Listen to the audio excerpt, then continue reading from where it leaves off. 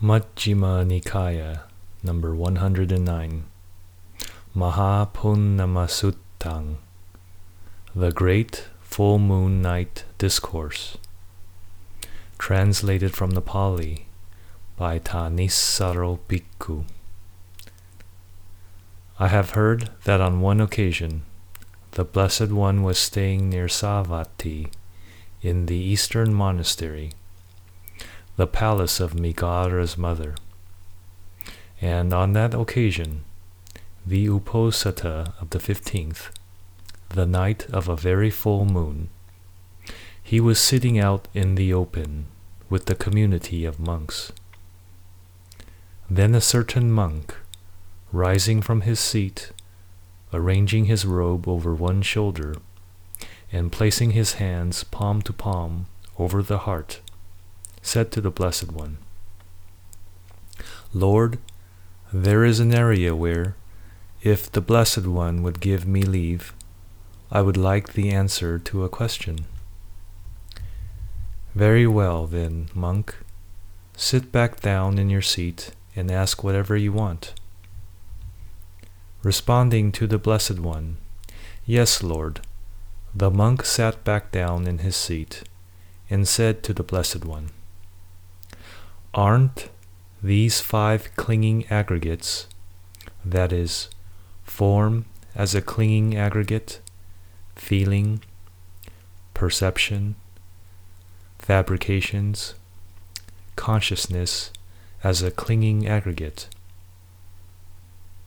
"Monk, these are the 5 clinging aggregates, that is, form as a clinging aggregate, feeling, perception, fabrications, consciousness as a clinging aggregate." Saying, "Very good, Lord," the monk delighted and approved of the Blessed One's words, and then asked him a further question. "But in what, Lord, are these 5 clinging aggregates rooted?" "Monk, these 5 clinging aggregates are rooted in desire." Saying, "Very good, Lord," the monk asked him a further question. "Is clinging the same thing as the 5 clinging aggregates, or is clinging separate from the 5 clinging aggregates?" "Monk, clinging is neither the same thing as the 5 clinging aggregates, nor is it separate from the 5 clinging aggregates.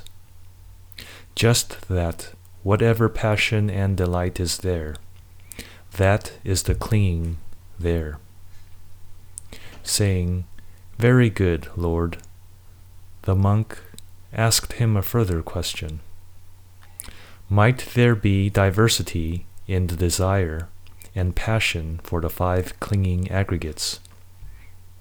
"There might, monk. There is the case where the thought occurs to someone, 'May I be one with such a form in the future. May I be one with such a feeling, perception, fabrications, such a consciousness in the future.' This is how there would be diversity in the desire and passion for the 5 clinging aggregates." Saying, "Very good, Lord," the monk asked him a further question. "To what extent does the designation aggregate apply to the aggregates?"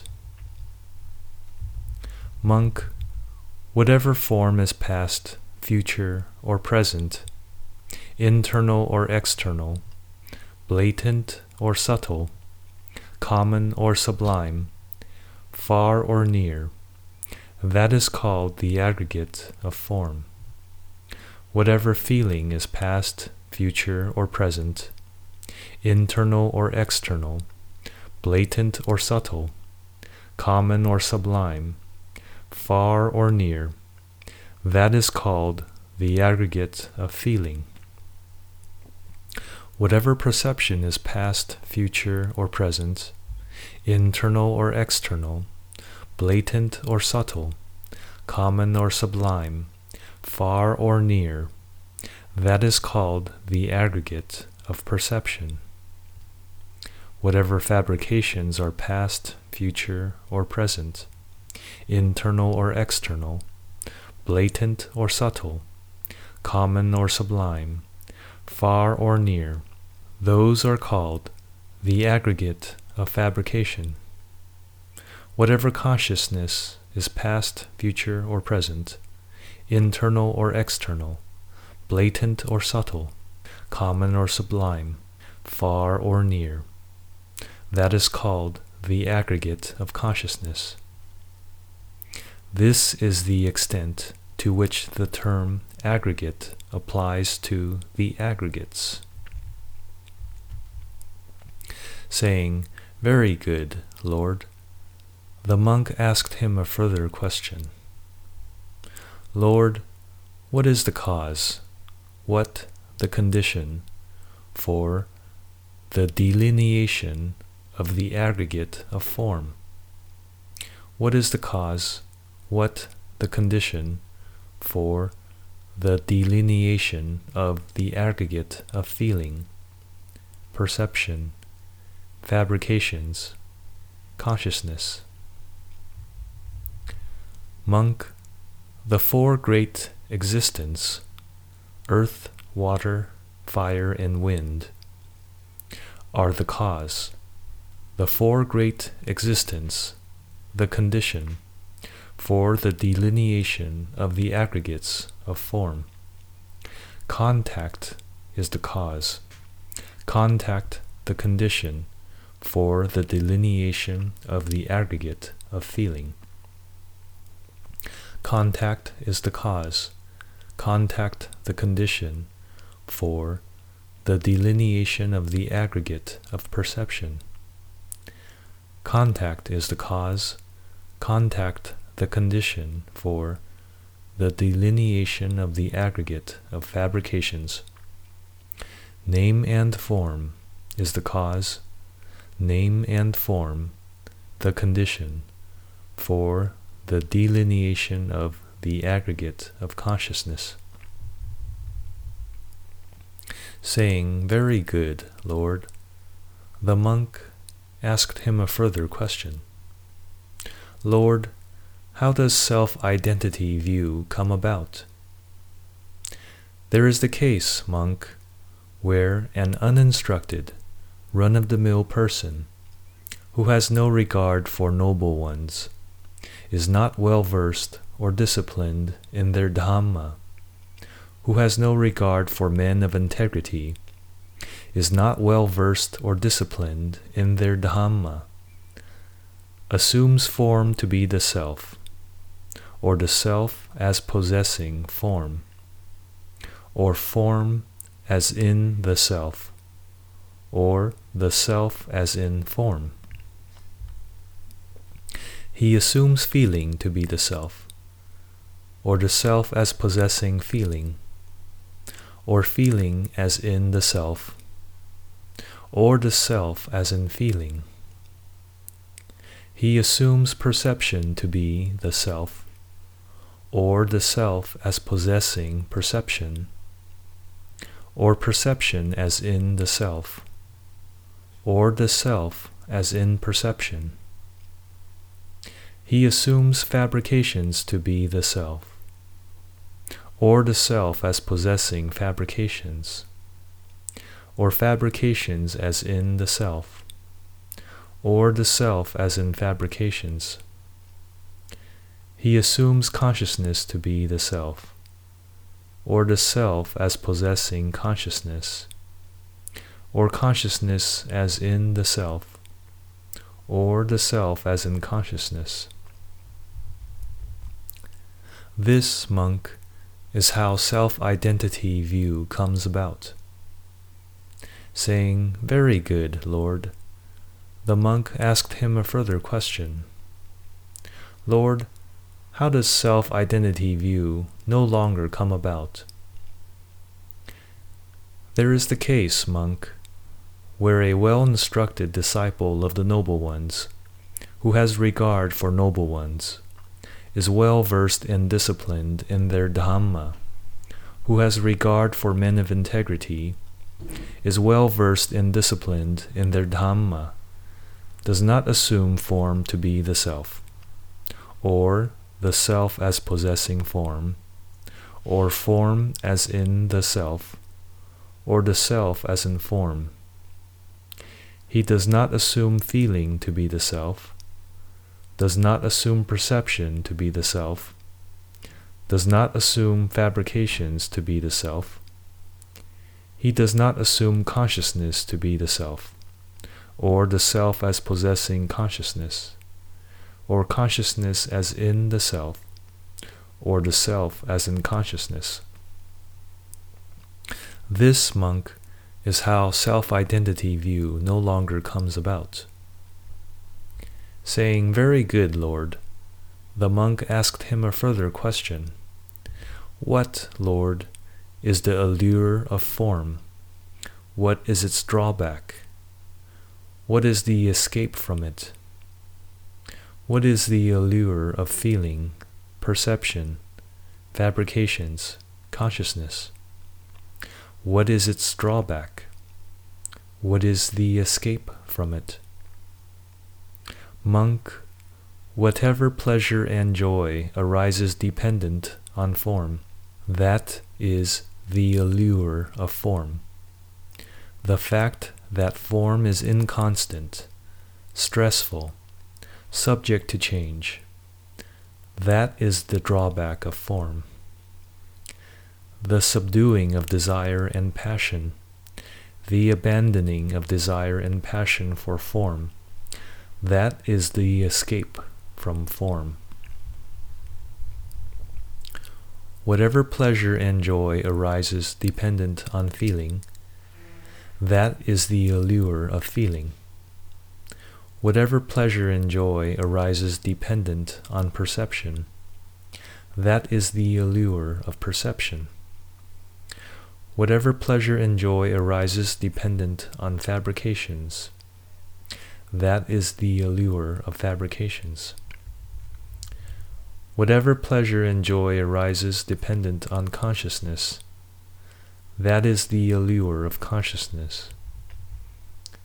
The fact that consciousness is inconstant, stressful, subject to change, that is the drawback of consciousness. The subduing of desire and passion, the abandoning of desire and passion for consciousness, that is the escape from consciousness. Saying, "Very good, Lord," the monk asked him a further question. Knowing in what way, seeing in what way, is there, with regard to this body endowed with consciousness, and with regard to all external signs, no longer any I-making or my-making, or obsession with conceit? Monk, one sees any form whatsoever, past, future, or present, internal or external, blatant or subtle, common or sublime, far or near, every form as it actually is with right discernment. This is not mine. This is not myself. This is not what I am. One sees any feeling whatsoever, any perception whatsoever, any fabrications whatsoever. One sees any consciousness whatsoever, past, future, or present, internal or external, blatant or subtle, common or sublime, far or near, every consciousness as it actually is with right discernment. This is not mine. This is not myself. This is not what I am.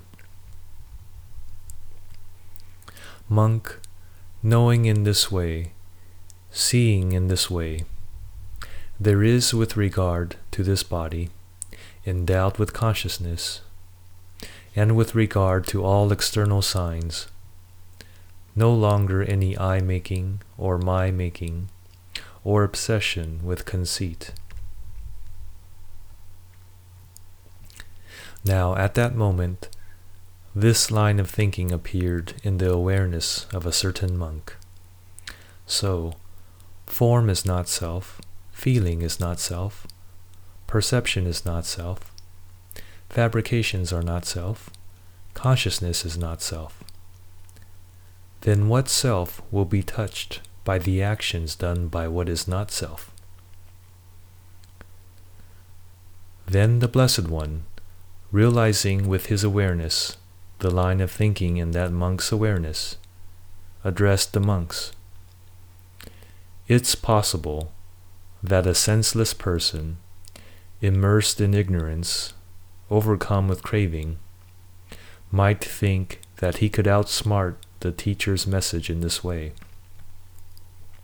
So, form is not self, feeling is not self, perception is not self, fabrications are not self, consciousness is not self. Then what self will be touched by the actions done by what is not self? Now, monks, haven't I trained you in counter-questioning with regard to this and that topic here and there? What do you think? Is form constant or inconstant? Inconstant, Lord. And is that which is inconstant easeful or stressful? Stressful, Lord. And is it fitting to regard what is inconstant, stressful, subject to change as, this is mine, this is myself, this is what I am? No, Lord. Is feeling constant or inconstant? Inconstant, Lord. Is perception constant or inconstant? Inconstant, Lord. Are fabrications constant or inconstant? Inconstant, Lord. What do you think, monks? Is consciousness constant or inconstant? Inconstant, Lord. And is that which is inconstant easeful or stressful?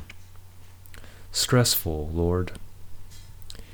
And is it fitting to regard what is inconstant, stressful, subject to change as, this is mine, this is myself, this is what I am?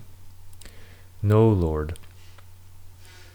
Thus, monks, any form whatsoever that is past, future, or present, internal or external, blatant or subtle, common or sublime, far or near, every form is to be seen as it actually is, with right discernment as, this is not mine, this is not myself, this is not what I am. Any feeling whatsoever, any perception whatsoever, any fabrications whatsoever, any consciousness whatsoever that is past, future, or present, internal or external, blatant or subtle, common or sublime, far or near, every consciousness is to be seen as it actually is, with right discernment as, this is not mine, this is not myself, this is not what I am. Seeing thus, the instructed disciple of the noble ones grows disenchanted with form, disenchanted with feeling, disenchanted with perception, disenchanted with fabrications, disenchanted with consciousness. Disenchanted, he becomes dispassionate. Through dispassion, he is fully released. With full release, there is the knowledge, fully released. he discerns that birth is ended, the holy life fulfilled, the task done. There is nothing further for this world. That is what the Blessed One said. Gratified, the monks delighted in the Blessed One's words. And while this explanation was being given, the minds of 60 monks, through no clinging, not being sustained, were fully released from fermentations. End of Mahapurnama Suttam.